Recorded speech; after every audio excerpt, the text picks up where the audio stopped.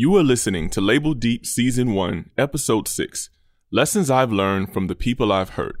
This was recorded as a Facebook Live conversation and will be broken into 2 parts. Join us for our next Facebook Live conversation Thursday night, March 29th at 9:30 p.m.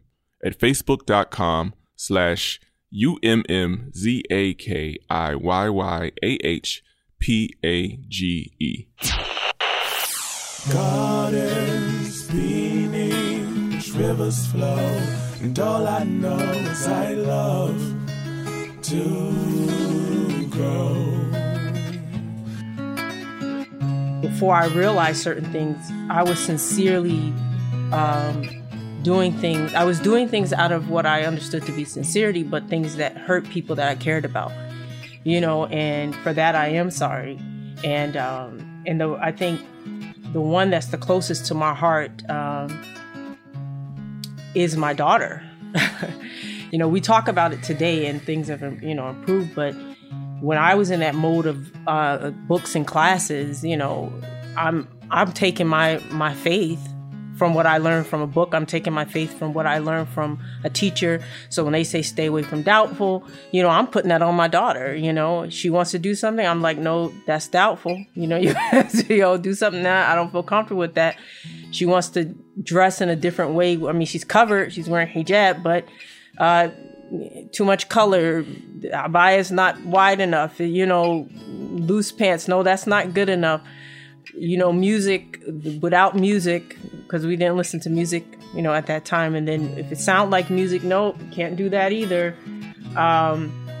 It was really stressful. And at that time, I just thought I had a difficult daughter, but it was a difficult mother, causing a rift, with me and my daughter, because I'm coming home and then instead of listening to her, I already learned my lesson from class of what you're supposed to be doing and how you're supposed to be living your life. And I'm not looking at the blessings that I have a daughter who believes in Allah. I have a daughter who's praying. I have a daughter who even cares about, sticking to what's right. But I want to be careful. So I have to put that on her. So, right. Going through that, it really, it really, it's hurt. It's painful because you have to look back, and I tell her now. I told her, look, you might have to go through a lot of healing, after going through all that kind of stress, and maybe in ways that you don't even understand right now, because she's only, I think, it's like 20, going on 21, and so it's yeah, it's. So can I get give me an example of something where you feel like, okay, this is a scenario where you look back and you think I probably should have said this differently, but and maybe it affected her. Give me an. Well, I would say that things like, let's say, for example, one of the things that sticks out to her was she had a different point of view on music, than I did. Mm-hmm. She didn't necessarily think it had to be as strict as I felt it was, and so if she was listening to something, even if it was something, beneficial from a Muslim or something like that, I would stop her, and she said it just made her feel like she had to kind of keep what she believed from me, And so she said, even when I began to change, she told me, look, I already left that stuff a long time ago. Right. So,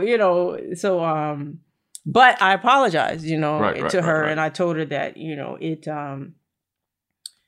I didn't, that I was doing what I understood to be right. And also another thing was whenever she would tell me something that hurt her, if something had hurt her or someone had hurt her, I would ask her, what did you do?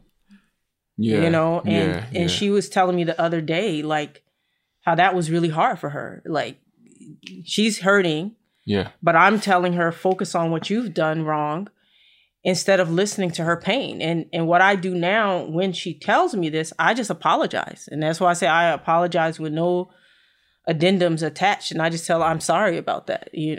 I was going through my own confusion, and I thought that was the right thing to do. I thought that the right thing to do was, what I had always learned, meaning focus on yourself, where there's a balance. Right. And now that's happened when she comes to me and talks to me about that different period of her life and how it affected her and made her feel a certain way about certain parts of the Muslim community or even certain rulings in Islam. I can't say anything.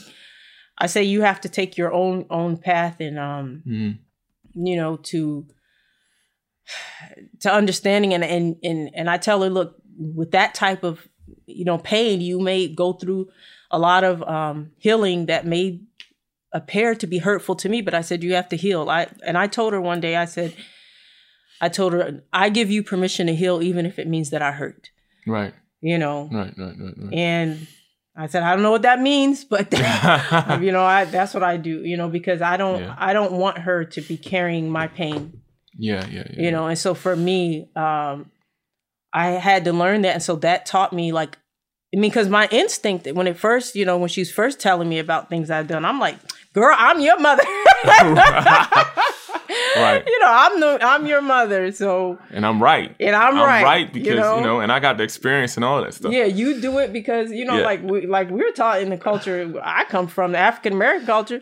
You say why? Because I said so. Right. Right. And I did that. I did that because I said so. And that hurt. Yeah. Because there were times where she really, and she had a lot to say, you know, and, you know, anyone who's met her knows she has a lot to say. And she thinks differently. She thinks very differently from the average person. Right. And Allah made her that way. You know what I mean? From the beginning. Right. Yeah. And so that's, and I learned that, and in that way I learned that, you know, I had to, as I grew and I realized the mistakes I made, I had to just say, I'm sorry and leave it at that. I don't have to go over, I'm your mother and I have these rights and all this stuff. Right. I'm sorry. And that's the end of it. And then also, and that's how I learned that sincerity can hurt someone sometimes more than cruelty. Yeah. Because at the end of the day, when you're being cruel, you know that you're wrong. So you can come back and clean that up. But when you're sincere and you're hurting people, there's no repentance. And it's like you feel bad, but then you feel almost justified in some way. So your pride messes with you a little bit because you feel like, but I was trying. Exactly. So I can see how the pride can get you a little bit more when you're sincere, but you still hurt somebody. Yes, because it's like you think you're right and you think you know better. Like when you're in that zone, especially for those people who Allah has blessed to be able to study Quran, to study Islam, you really do begin to believe that you know something the world doesn't know, and it's not necessarily what feels like arrogance. It's just how you think. Right. And I do realize now that the culture of books and classes is actually very harmful. Yeah. Because there's a lot of pontificating and there's a lot of what ifs and there's a lot of answering questions that even the teachers and the scholars should not be answering, because these are very intimate things in people's lives and things really should be left to the people who are in that particular situation to answer that. And to navigate that. And so I learned that. And I also learned that with friends, I even like a couple of friends I just talked to in the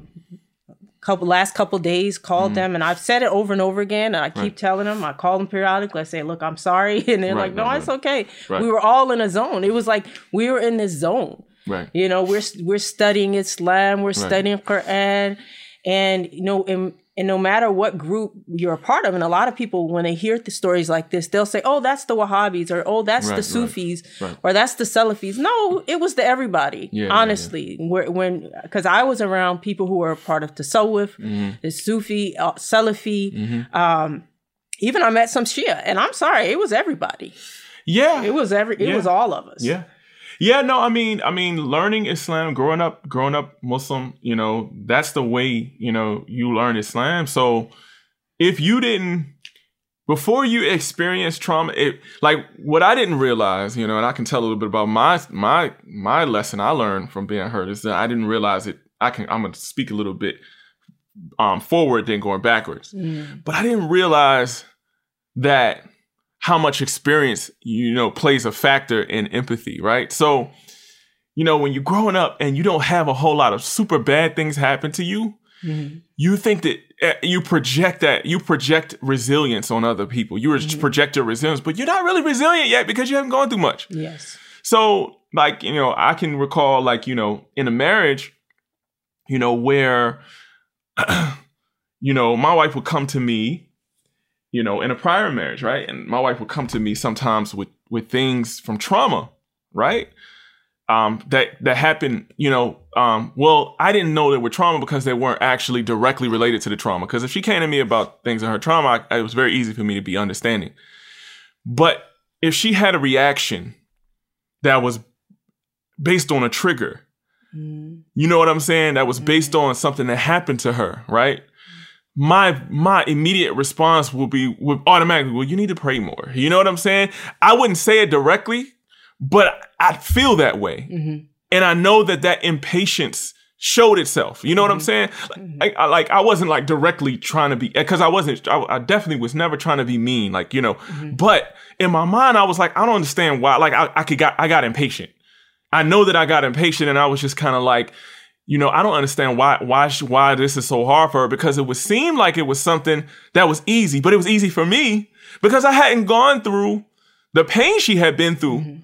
You know what I'm saying? And I didn't understand what triggers do at the time. I didn't understand that when you go through a trigger, sometimes reality that you see, is different.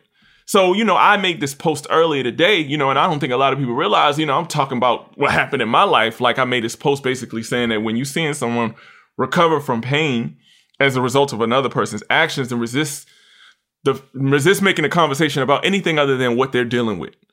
You know what I'm saying? And don't move it because what happens is, I'm going to tell you what happens, especially with men who are problem solvers. We tend to go immediately to, what are you going to do about it? Right away. Right?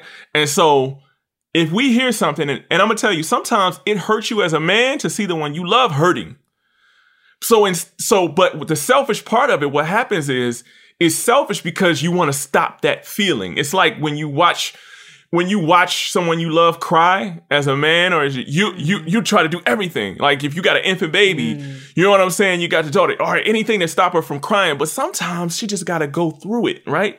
And you got to just be patient and bear it and be patient with it, as opposed to, if I can't stop it, then there's something wrong. You see what I'm saying? And so the mistake when we can't solve the problem, then we're like, okay, well, it must be something you're doing. Yeah, I think, and it happens on a subconscious level, because I think I know I was doing that to my daughter. Right. I think that there's a part of us that thinks that we have the solution to everybody. Like what happens is that when you become spiritually aware, it's so enlightening and fulfilling that you believe it solves everything. Right.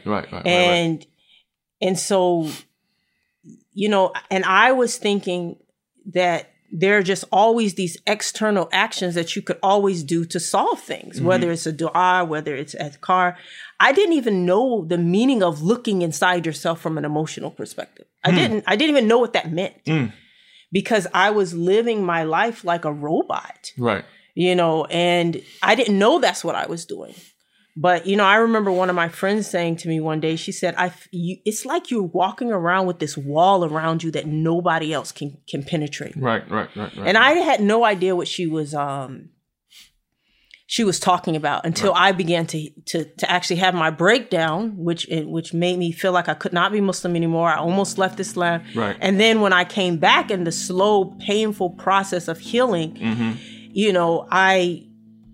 I began to see things. And it's a really, this self-awareness, when you realize not just how much you're hurting, but how many people you've hurt. Right. That's very painful and it's very difficult. And for me, coming back from that, I'm going to be honest and say that it was easier for me just to leave everything alone, leave the Muslim community, leave everything, not just because of the pain that they caused me, but the pain I caused myself, because it's humiliating. Right.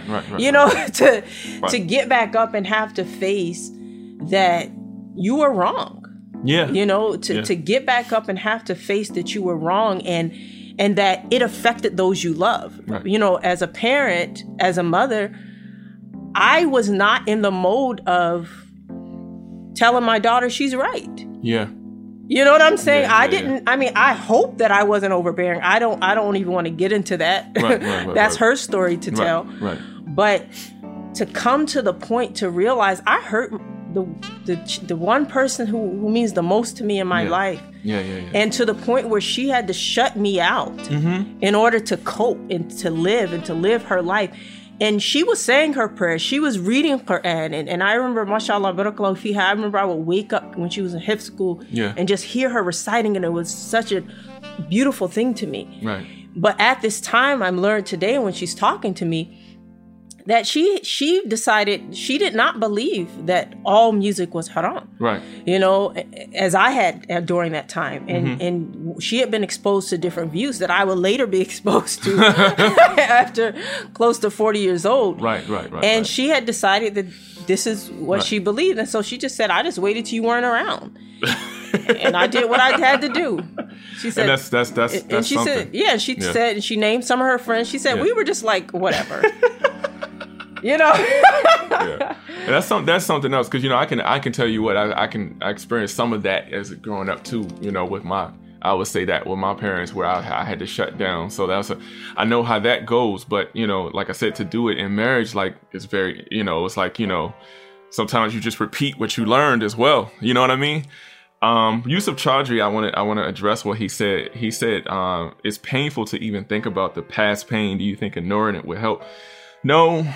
You know what happens when you ignore it? It comes back to bite you when you least expect it. At the times that if you know that there's pain and you know it's there, find a way to dig it out. Find a way to counsel with someone. Get it, deal with, you know, it's this quote that my friend Brother Ali said once. He said, you got to deal with the demons before they deal with you. Yeah. You know, because they will come back, and they will come back at the most inopportune times, and you won't even know how to control yourself. And you can talk a little bit about that with your I almost left the same Yeah, stuff. I mean, the bottom line is I was suppressing, okay, and I was ignoring, and I thought I was being positive. To be clear, I wasn't consciously suppressing pain. Right. I was like, if someone made me mad, oh no, mashallah, let me think well of them. Let me make excuses for them. Right. If I felt anger, a'udhu billahi minash shaitanir rajeem, anger is haram. You know, anger is from shaitan. I was very one-dimensional from base because la taghdab. You learn this. Like the Prophet sallallahu alaihi wasallam said, la taghdab. Don't get angry. We didn't learn anything else. Like there are different types of anger. There's healthy anger. There's unhealthy anger. And he was talking about the anger that harms yourself and others. Mm-hmm. You know, and I didn't know about all that. And so what happened to me is that I can't talk about anybody else's life, but what happened to me, how I began my healing journey was there were two things that happened kind of simultaneously. Mm-hmm. One was I felt like I couldn't be Muslim anymore. Mm-hmm. And two, I became very sick. I was working at a pretty good job, Johns Hopkins Hospital. I was doing well.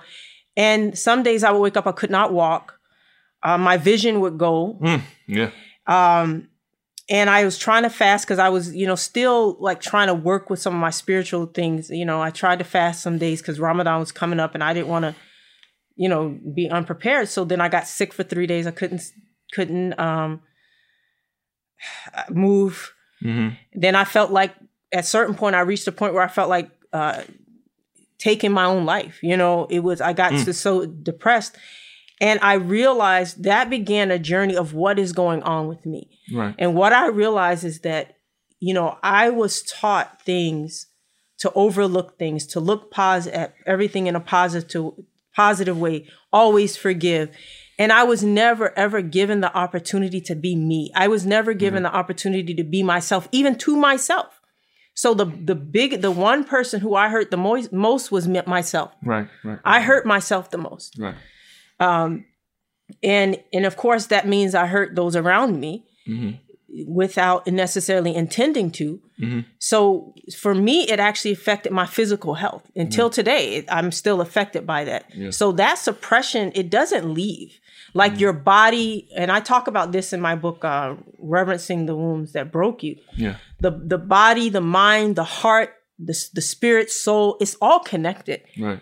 And you're going to eventually, if you try to suppress that pain, it's going to come back. And you're going to get reminders. Right. And sometimes from the people you love, whether your husband, your wife, your children. And if you want to live in denial, then that means that you have to keep building up defenses and keep harming other people. Yeah. And that's how it works. When you've made mistakes in the past that have harmed other people and you don't want to face it because you want to pull rank as a husband. You want to pull rank as a father. You want to pull rank as I'm your wife, or I'm your mother. You can pull rank all you want, but at the end of the day, you're causing pain to yourself and others. And there reaches a point where other people may not be able to deal with you anymore. Yeah. Okay. Yeah. There can reach a point in a marriage where a person has to get a divorce. Right. There can reach a point where the pain of the emotional pain between a mother and child or a father and child becomes so intense that person cannot be in their presence for their own physical safety. And I'm not even talking about just abuse. Yeah. I'm talking about the triggers become so much that they physically cannot function. If you are not dealing with your pain and if you're not actually being honest with yourself, then it's going to come back to haunt you. And if you keep on ignoring it, you're not just going to hurt yourself as you're already doing, you're going to hurt others. And in order to live a lie, we have to keep, one of the things you notice about doing a sin, whenever you want to cover it up, like if it becomes exposed in a way that it affects other people, and it's, for example, if someone steals something and then someone realizes it's missing, and then you have to lie to say, oh, I was doing X, Y, and Z. I took that because I needed to go to my class. And then you have to make up a class. Then you have to make up another thing. So what I'm saying is that and we see this in movies a lot, when someone murders someone, then they have to kill, then they have to cover up with another thing. They have to cover with another thing. And that's what we're doing when we're not dealing with our pain. Right. You have to keep covering it up, and eventually you're going to actually have to cover it up so much that it's hidden from you. And you actually begin to believe that the people around you are just really annoying. Right. And for me, and I think that for you, I think your case, what made your case, I think your case is a case that a lot of people should look at, because what happens is Allah subhanahu wa ta'ala, if people read through the literature that you put, Allah puts you through a lot of extreme circumstances. So that you had to come to a point, like literally your body wouldn't allow you to continue on with the suppression. What happens with most people is that it comes in a more slow drip. So you have suppression, but then you have good moments and you have some love around you and that type of thing. So what happens is it's a lot harder to detect when you're hurting other people, because you're suppressing, but not so much that it almost kills you or it forces you to the brink of spiritual or physical death. But it puts you in a middle state of, okay, you have these little microaggressions that you're doing against people. So like for a lot of people, for example, if they are being abused by their husband, right? They're really, really submissive to their husband, but they're really, really harsh to their children. You see what I'm saying? And so that's how they, you know what I'm saying? Because like, say, if the husband isn't so bad that like, for example, if it's emotional abuse, but then he comes back and he gives her love and it's emotional abuse, right? It's not so much that she leaves, but in order to cope, somebody's got to get the brunt of that pain. And oftentimes it's another human being, and it's kind of like, it's like when you even study history, like, for example, even like American history, and you look at how like the people who came here to this country, they were abused. Literally, they were discriminated against for their religious beliefs. Right. And then they committed the worst atrocities, one of the worst atrocities in history of mankind was slavery. So the cycle is there. Like the bottom line is, when you go through pain, and this is really to come full circle with the question, Yusuf, if you know you went through pain, then it's good for you to try to open that up while you're healthy enough to still see it objectively. Exactly. Because if you go past that, you know what I'm saying, then you'll do harm and you won't even see it. Yeah, and exactly, and Radhi is asking something connected to that. She's saying, like, if you're suppressing your pain, right, and then you're having a hard time articulating and expressing yourself, and then people are saying hurtful words to you, around you, and you don't know how to make them stop. Like, what do you do? I will say this. One of the things that's emotional pain, when we're not dealing with our emotional pain, there was a reflection that I wrote in my journal, that physical pain has the result, has the effect of making even a hug painful. Like I mean, you're in physical pain. If you're suffering physically, if you even get a hug, that's painful. Okay. So the same happens with emotional pain. So when you're in emotional pain, no matter what someone is saying to you and stuff like that, it's actually going to be painful to you. So I'm saying that to say, I'm not saying that the words are not hurtful. I'm saying we have to go in order here. Okay. Because you can be in emotional pain and someone can say to you, I love you. Right. Okay. Someone can say to you, I love you. And you think they're trying to be funny, and you get hurt by that. So I would say the first thing to deal with when you're suppressing is to get in the point of healing.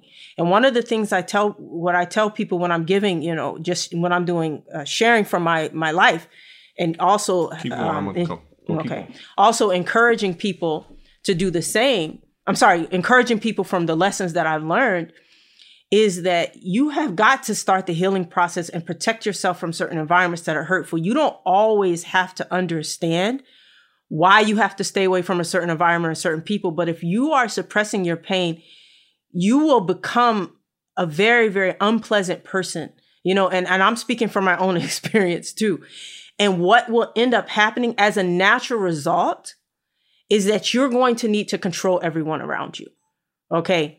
People who suppress their pain for a long time, they become abusers. Okay.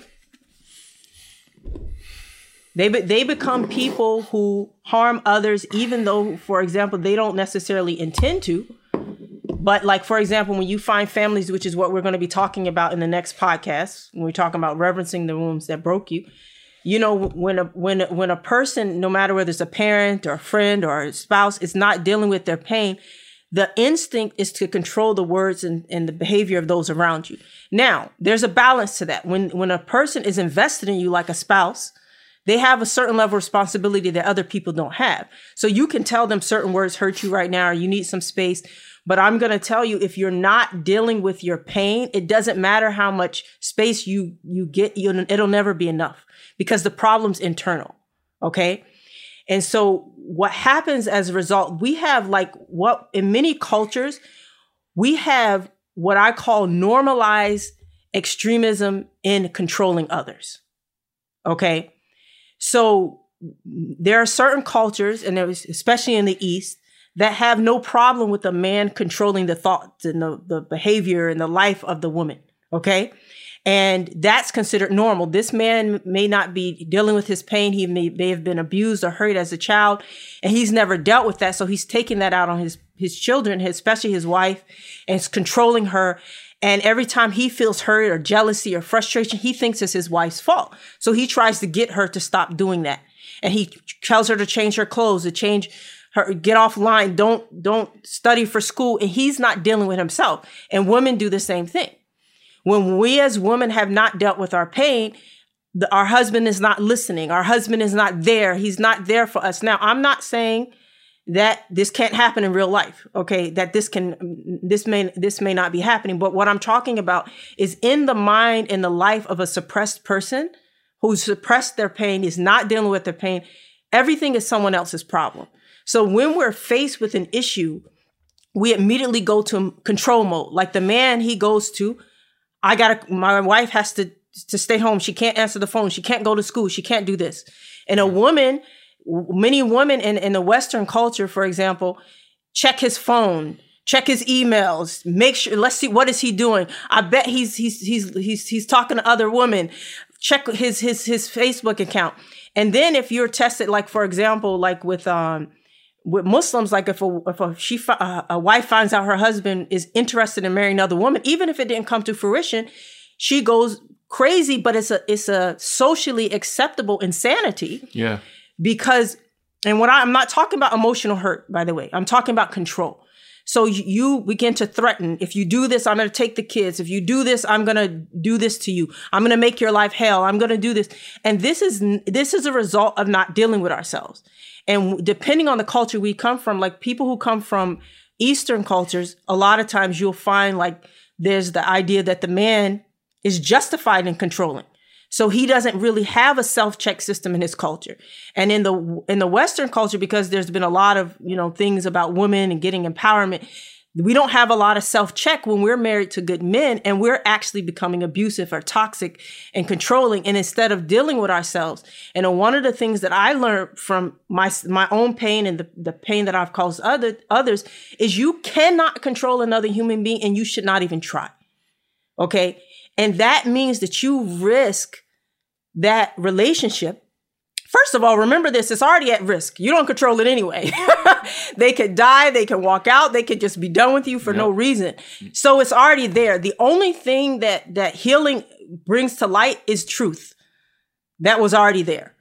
So, but what we begin to do is we try to control other people, because in the mind of a person who's in emotional pain, my husband defines my happiness. My children define my happiness. So my child has to be a doctor. My child has to dress like this.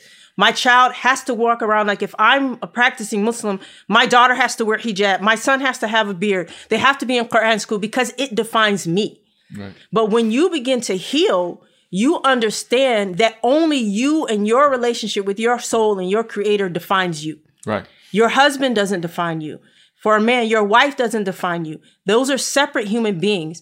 And when you are in the constant suppression mode without healing, there is no other result except harming yourself and others.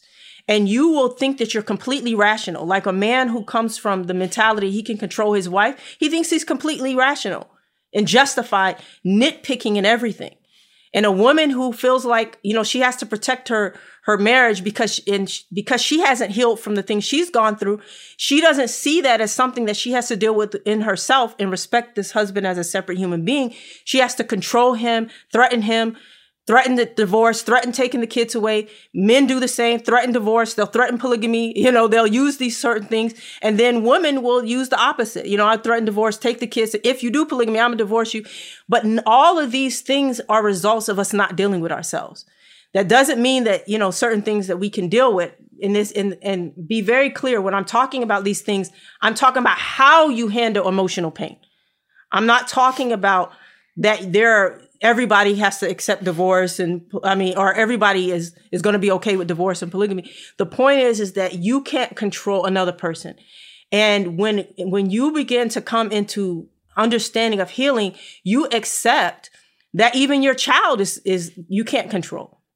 And some people have seen this all the way to the ultimate, and that child is no longer Muslim, and they still have to maintain a certain relationship with them. Or some people are like, forget it, and many of us come from backgrounds where we don't have a choice.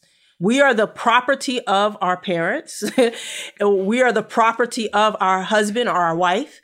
And the society that we live in teaches us that a good person serves their parents without question, serves their husband without question, and even serves and pleases his wife without question. But and I'm saying that's a long answer to say that the bottom line is, until you deal with your pain, you're not going to be able to make sense of anything around you.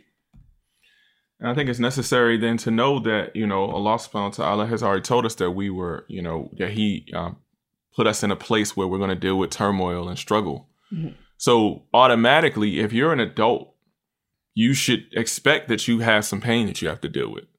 If you don't see that or don't expect that, then understand that you're probably not dealing with yourself in the right way. And we live in a country and an environment where they implant your dreams into you through media and that type of thing. So more than ever today, I believe that we are farther from knowing ourselves because of all of the external media and other things that influence us, that directly play on our subconscious and directly are aimed at literally replacing our thoughts with theirs.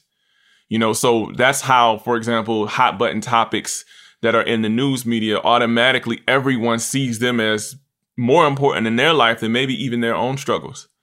You know what I'm saying? So every time something new comes on, you'll notice that that people automatically jump to that particular topic, as if that topic is actually affecting their lives more, when actually a lot of times it's an escape, from actually what's going on within their particular situation. So it's important, to know, I would say you should, no matter who you are, if you have, most of us tend to have someone. If we don't have someone, try to figure out a way to counsel with someone who you can trust. To ask them sometimes, like, what do you see? What do you see? Now, hopefully that is a spouse. Hopefully that is a mother or a father. Hopefully that is someone. But, every once in a while, you're in a situation in life where there's nobody. There's nobody. And of course there's nobody, but you have Allah subhanahu wa ta'ala. So if you're looking at this from a standpoint of, when you're looking at it from a standpoint of, I'm a flawed human being, I don't deal with things right. And you go and you ask Allah and dua and you read his words to see what Allah says is right. And you analyze yourself based on that criterion. You can go a long way even yourself, but what happens is, and I think you can speak to this a little bit, this society and even East and West, they try to tell us that we can distance ourselves from the ability to hurt other people. I would never do that. I could never do that. Oh my God. I'm a nice person. People see me a certain way, and because no one has ever checked us, we think we're incapable of certain things. Yeah. I mean, that's actually a result of trauma too. Because we actually have they talk about transgenerational pain and trauma. We also have transcultural pain and trauma that's passed on in our own cultures and in our families and in the societies in which we live. And actually directly deals with your question, Yusuf Chowdhury, where you're saying that, so basically we have to go through pain, feel it from time to time and never suppress it. But wouldn't that turn the pain into something numb? No. Suppressing it turns it into something numb. Because one of the things that this culture is teaching us, here's the reality of life. You will not be able to experience the beautiful pleasure and happiness of life until you experience the pain. Right. Okay. And I don't mean, part one of your life is pain and part two is pleasure. They're two parts of one. They come together. Okay. This world is in pairs. Allah tells us this in the Quran, and we need to pay very close attention to that. He's created us in pairs. He's created the creation in pairs. Okay. And some people just think that means, I walk off into the sunset with my husband or wife. No, this is also talking about plants and all of these things. Pain, pleasure. This is a part of life. So when I'm talking about suppressing pain, remember this. When you suppress pain, the pain becomes numb to you, but it affects everything around you because it's not completely gone. When you feel the pain, you're freed from the pain. The pain no longer controls you. And remember, feeling the pain is not, the goal is not to never have pain again.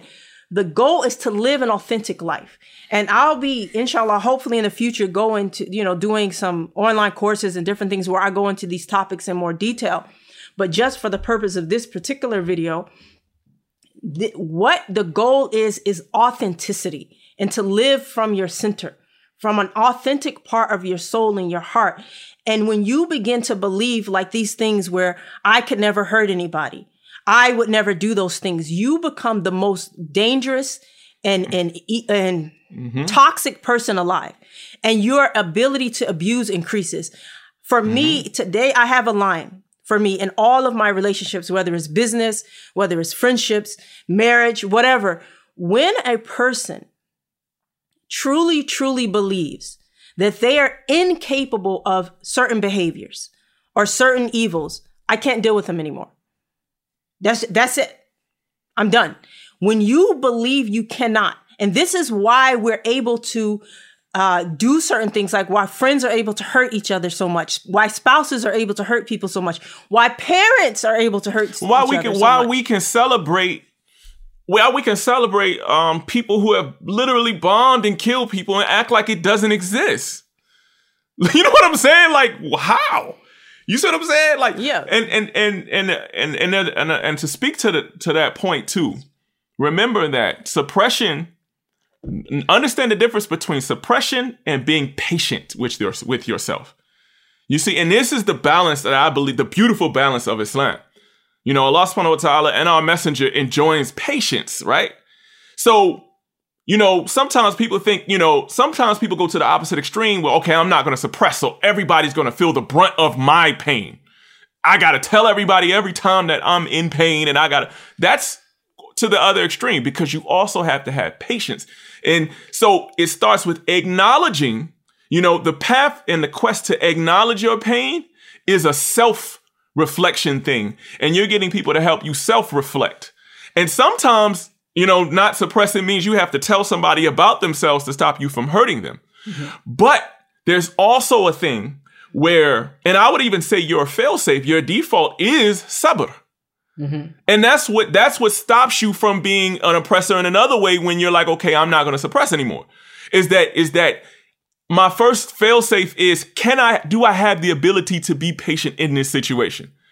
And you're constantly having to assess that. And remember, this faith thing, this growing tawakkul thing in life, it's a constant check and balance. You're never really safe and secure. You have to, it's about actually management. It's not actually about, and if anyone knows, if anybody's ever been in a management position in a job, you know that your best employees are not going to be perfect. You see what I'm saying? And so what you do is you say, okay, I got to put myself in a position where I get more good than bad out of this situation, and I can manage when it's bad. But it's the same with yourself. Like, you have to be constantly assessing your situation such that I'm trying to be in a situation where I know there's going to be some things that are, you know, that are not going to be perfect for me. And I'm not going to be able to address them all the time. And that's where the sabr comes in. But when it gets to the point where I'm in constant pain, I've got to make a different decision, whether that's hijrah, whether that's confrontation. And that really depends on the situation. Yeah, and I think the important thing is that you have to be soul-centered. Right. This is what healing is about. Right, I mean, right. I know it sounds kind of mysterious or kind of allegorical or whatever, but you have to be soul-centered. You cannot be invested in the outcome of other people's behavior. And that's what I'm saying. When you're suppressing, when you're not dealing with yourself, you are unhealthily invested in other people's behavior. Like, for example, if I get a lot of pleasure and fulfillment from having a close relationship with my husband, if I'm not dealing with my pain, I go into panic mode and I need to make sure I keep him. So I have to figure out all these ways to make sure he never leaves me. Right. That means that you are in an unhealthy state at that time. Because soul-centered healing doesn't mean you're not going to have these feelings. It means that when they come, you know what to do with them. Okay. You actually know, okay, I'm in that mode again. I'm in the wound mode. This is the wound talking. This is an emotional wound talking. This is not me talking. When you go into, oh my God, you know, my wife might leave me, so let me stop her from going to school. Oh my God, if she gets this many degrees, she's not going to need me anymore.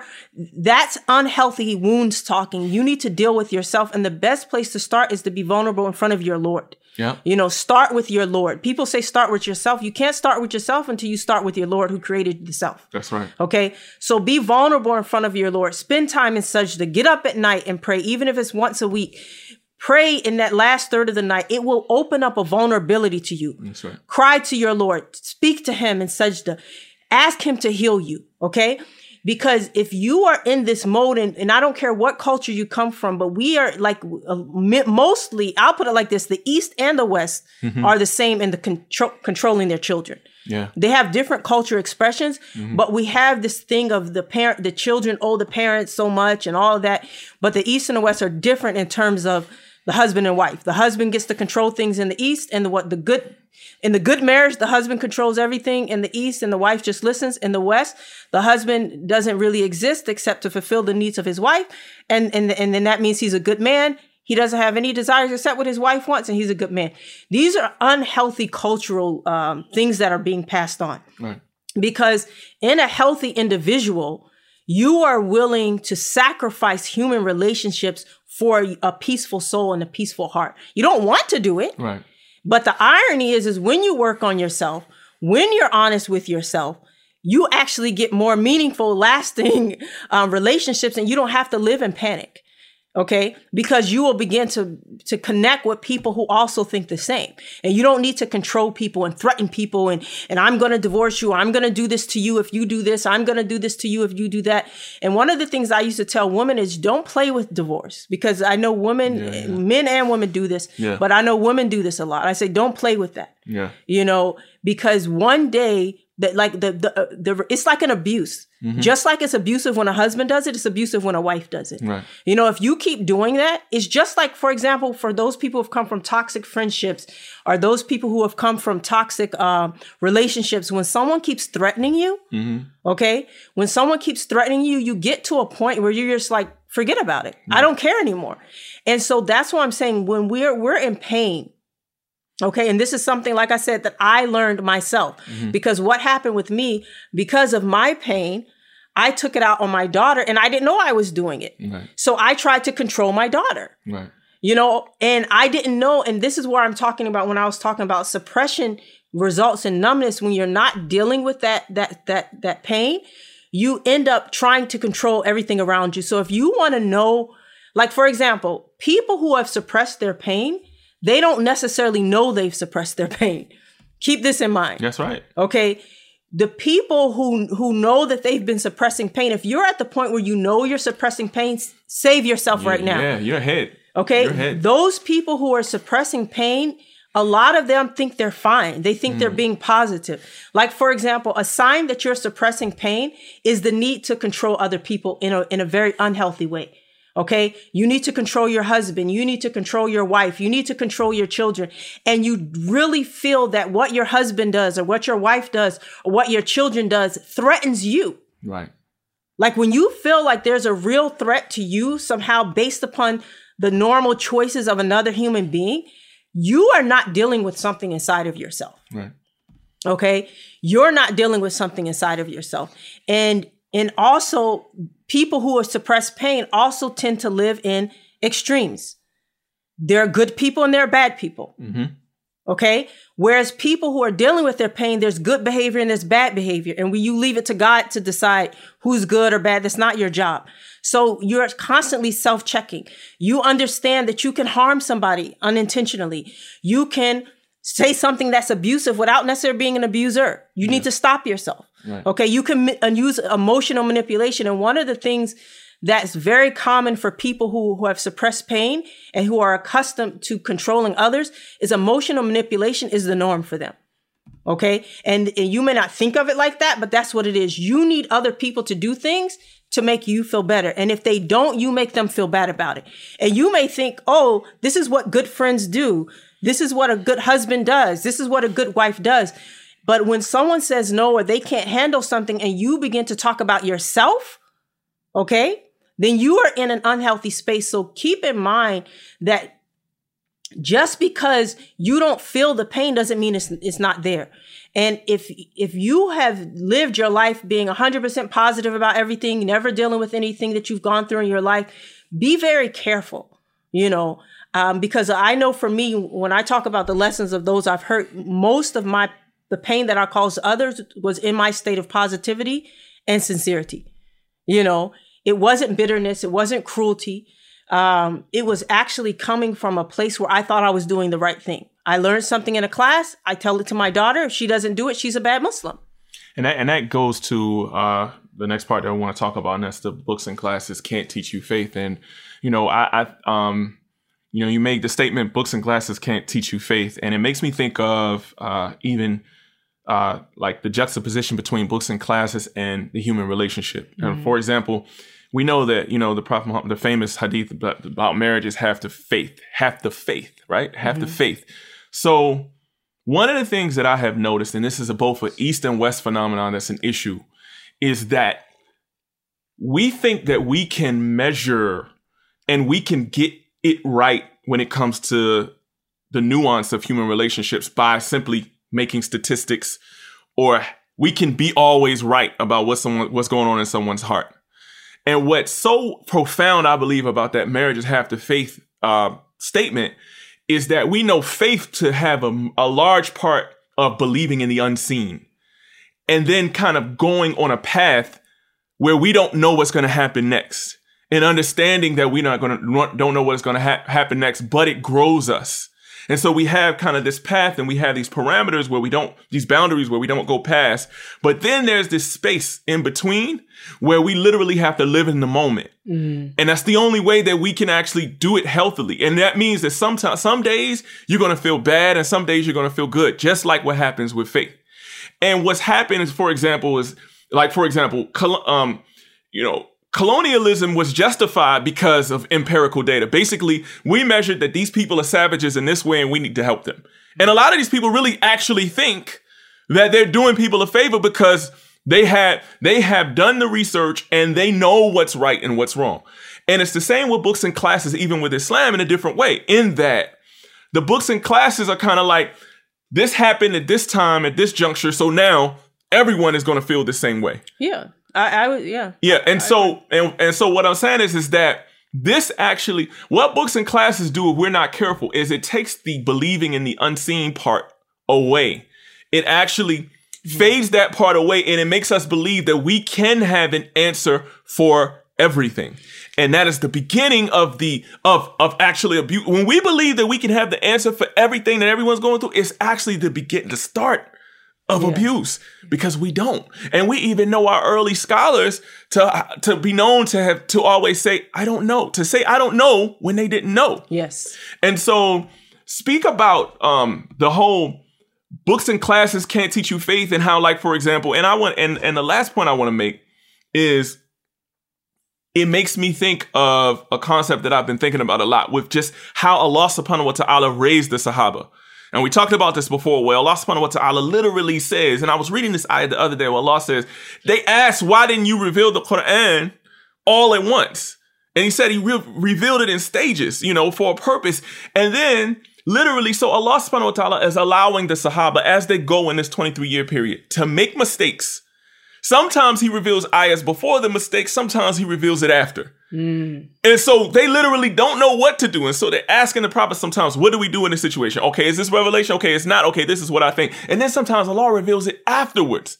And the classroom part, so most of their life was a life internship. And the actual learning, the actual rules was a much smaller part of growing faith in Allah subhanahu wa ta'ala. And I think today we think we can just grow our faith by learning in the classroom. Yeah, well, I don't even think the classroom even teaches us a growing faith. I think we have it. I don't even think there's any growth involved, right. Because one of the things I learned from my own pain of, almost leaving Islam, and I was being safe I should have been a person who should have been a super scholar or a super, I don't know what the word would be. I don't know, super saint. I don't know what the word is, because I was doing all everything. the things. You're doing I everything, was doing right? everything, Right. But then I ended up almost losing my faith, and Allah knows best, what was happening. But what we have is we've created, I will have to say that there's part of it is life that you have to learn, but there's part of it is actually happening in the classes themselves. We're taught very harmful concepts. Like, for example, the reason that I could not allow my daughter to be herself, the reason that I ended up hurting my daughter at that time in my life was because I didn't learn nuance. Music was haram and that was it. And the people who said it was allowed were people who were westernized, people who were trying to change the religion. They were people who wanted to make sex allowed and sex with same sex allowed. They were people who were, they would make all these analogies about people. So basically, even though I never consciously felt like I believed that, I actually internalized some of that. Like, people who do music or listen to music are bad people. I never thought that consciously, but that's what you're taught. So there's absolutely no nuance. So like you talked about earlier, how the way we're trained, we can hear something in the media and think it's like the biggest thing because it's in the media. The same thing with books and classes. And one of the things that traveling really does to you is open up your eyes to how small your world was before. Okay. Because what helped me get through a lot of this was actually traveling, because in some areas, the way that, there's a culture of anti-music extremism in a lot of the religious cultures. Okay. And when I say anti-music extremism, we talked about this last time, this is different from the point of view that music is haram. And the opposite end is, the pro music extremism, where people turn music into an act of worship and you have to do it, and this is the way you get close to Allah, you know. So there are two sides of the spectrum. But the reason I'm mentioning this in this particular context is because the same thing that happens with the media, showing what's in the headlines, and we begin to talk about it. We've done this with certain things. Like for some areas, it's music. Some areas it's niqab.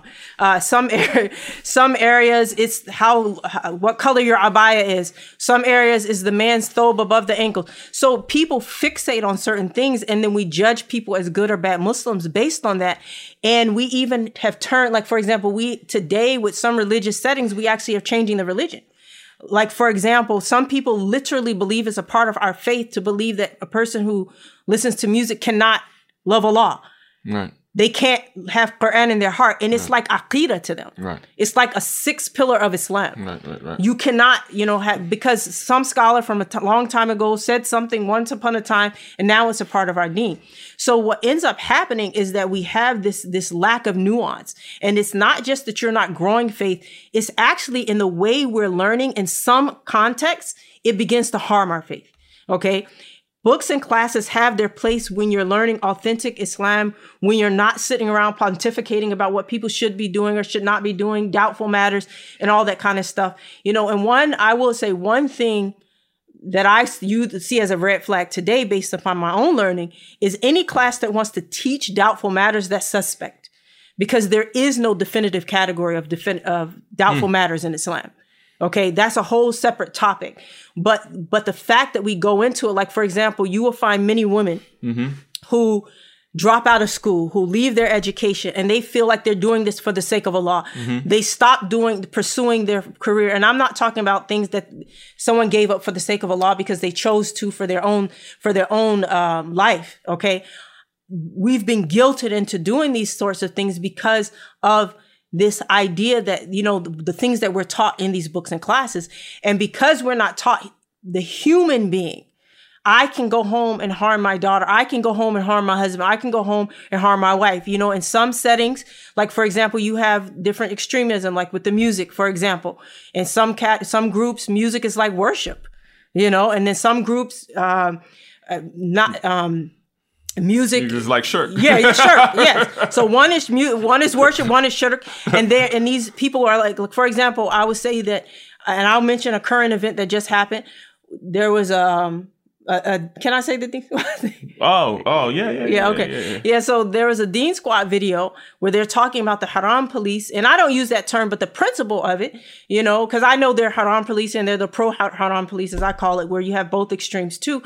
But there's a real thing happening where people are feel depressed and want to commit suicide. But instead of listening to the message, people were on there calling names and stuff like that, because what we've learned in our books and classes is that anyone who does music, they don't have the rights of the Muslim. They actually are to be treated worse than someone who does shirk. And so these are the types of things we're taught, and so on, and then things that affect our marriages. Like sometimes a person will be in a part of a book in a class. And for example, a husband will learn, like depending on what part of the culture he's learning from, he will learn it's your right to get another wife and she has to accept it. And that's the end of it. So if his wife doesn't accept it, she's a bad Muslim, and he will threaten her and try to emotionally manipulate her until she accepts this particular thing for herself. But not understanding that you can choose it, but she doesn't have to choose it. And then another class will teach you that the good man will never do that. So if my husband wants to do that, then I have to go and control him, and I have to threaten divorce, taking away the kids, and I'm going to get a sheikh to talk to him and to control his life. So we don't deal with the human being. Everything is a decision in a like you said, empirical evidence. Good wives accept polygamy. Good husbands never do it. And so then we take that script, okay? We take that script and we go and tear apart our families. Yeah. And when I say that, I'm not talking about divorce. I'm talking about emotionally. We emotionally traumatize our wives. We emotionally traumatize our husbands. We traumatize our kids. And here's the tragedy. Men and women who are in this zone, they don't even care about their children. Okay. Yeah. The children become the pawn. I'm going to go and say bad things about mommy. I'm going to go say bad things about daddy. I'm going to take these kids away from you. And when we get into this mode, Okay. When we get into this mode, we become very selfish. So understand that when you're learning scripts, whether it's research from the Western society of saying, oh, there are too many people on the planet, so we need to get rid of people. Right. Right. Or if you're learning in a class, people who do music don't love Allah. My father doesn't love Allah. My mother doesn't love Allah. It's like, my children don't love Allah. Good men never do polygamy. My husband's a bad man. Good wives accept polygamy. My wife is a bad woman. Right. You are ruining your life. Okay? Yeah. You are ruining your life and the lives of others because healing is soul-centered. Right. Okay? You don't seek to control other people, and you have to let everyone walk their path. Yes, as one of the commenters said, I think it's Isra. Isra? They're saying that's why Islam is the middle path. Yes. Okay? So yes, and people do use that. Yeah, I'm saying this. Hannah is saying it sounds like a lot of judgment is going on. Everyone should just mind their business. Islam is in the Quran and Sunnah. There are no intermediaries. I agree. And this is but you know what happens to people is that even in people's private lives and marriages, husbands use Quran and Sunnah as a weapon. The wives use the Quran and Sunnah as a weapon, and we tend to mind our business sometimes when it comes to other people, but we don't even understand it when it comes to our own private lives with our children, because there are limits. Our children, we have a responsibility for them, but we don't own them. Our husbands, they have a certain responsibility toward us, but they have a responsibility to them souls first. And the same thing with wives. Your wife, has rights over you, but she has her own soul. And so what happens as a result of this toxic, suppression and arrogance that we have, where I define myself in a certain way, I would never. And so we don't look at ourselves. For example, many women in the West, who are married to pretty decent men, they don't sit around and ask themselves, am I harming my husband? Am I emotionally manipulating and abusing my husband? Because we live in a culture that tells us that the world revolves around us. If we're in a good marriage, he needs to do whatever we want. And if he tries to do anything different from what I want, then that's the end of it. So we don't know how to exist outside of our own world. And this happens because of the things we're taught. And by the way, the things we latch onto in books and classes because it's selfish. It meets our needs. It meets what we want. Okay? Because when those books and classes are actually telling us what we want to hear, we latch onto it and run with it. We want to control people who do music. So they don't even have love of Allah in their heart. So I can go, because something's wrong with you if you get pleasure out of harming people. And then something's wrong with you if you need to control your children. And if your children can't have a different opinion from you, if your husband can't live a life separate from you, if your wife can't live a life separate from you, these are signs that you're not dealing with yourself. Thank you for listening. Part 2 of Lessons I've Learned from the People I've Heard will be available Tuesday.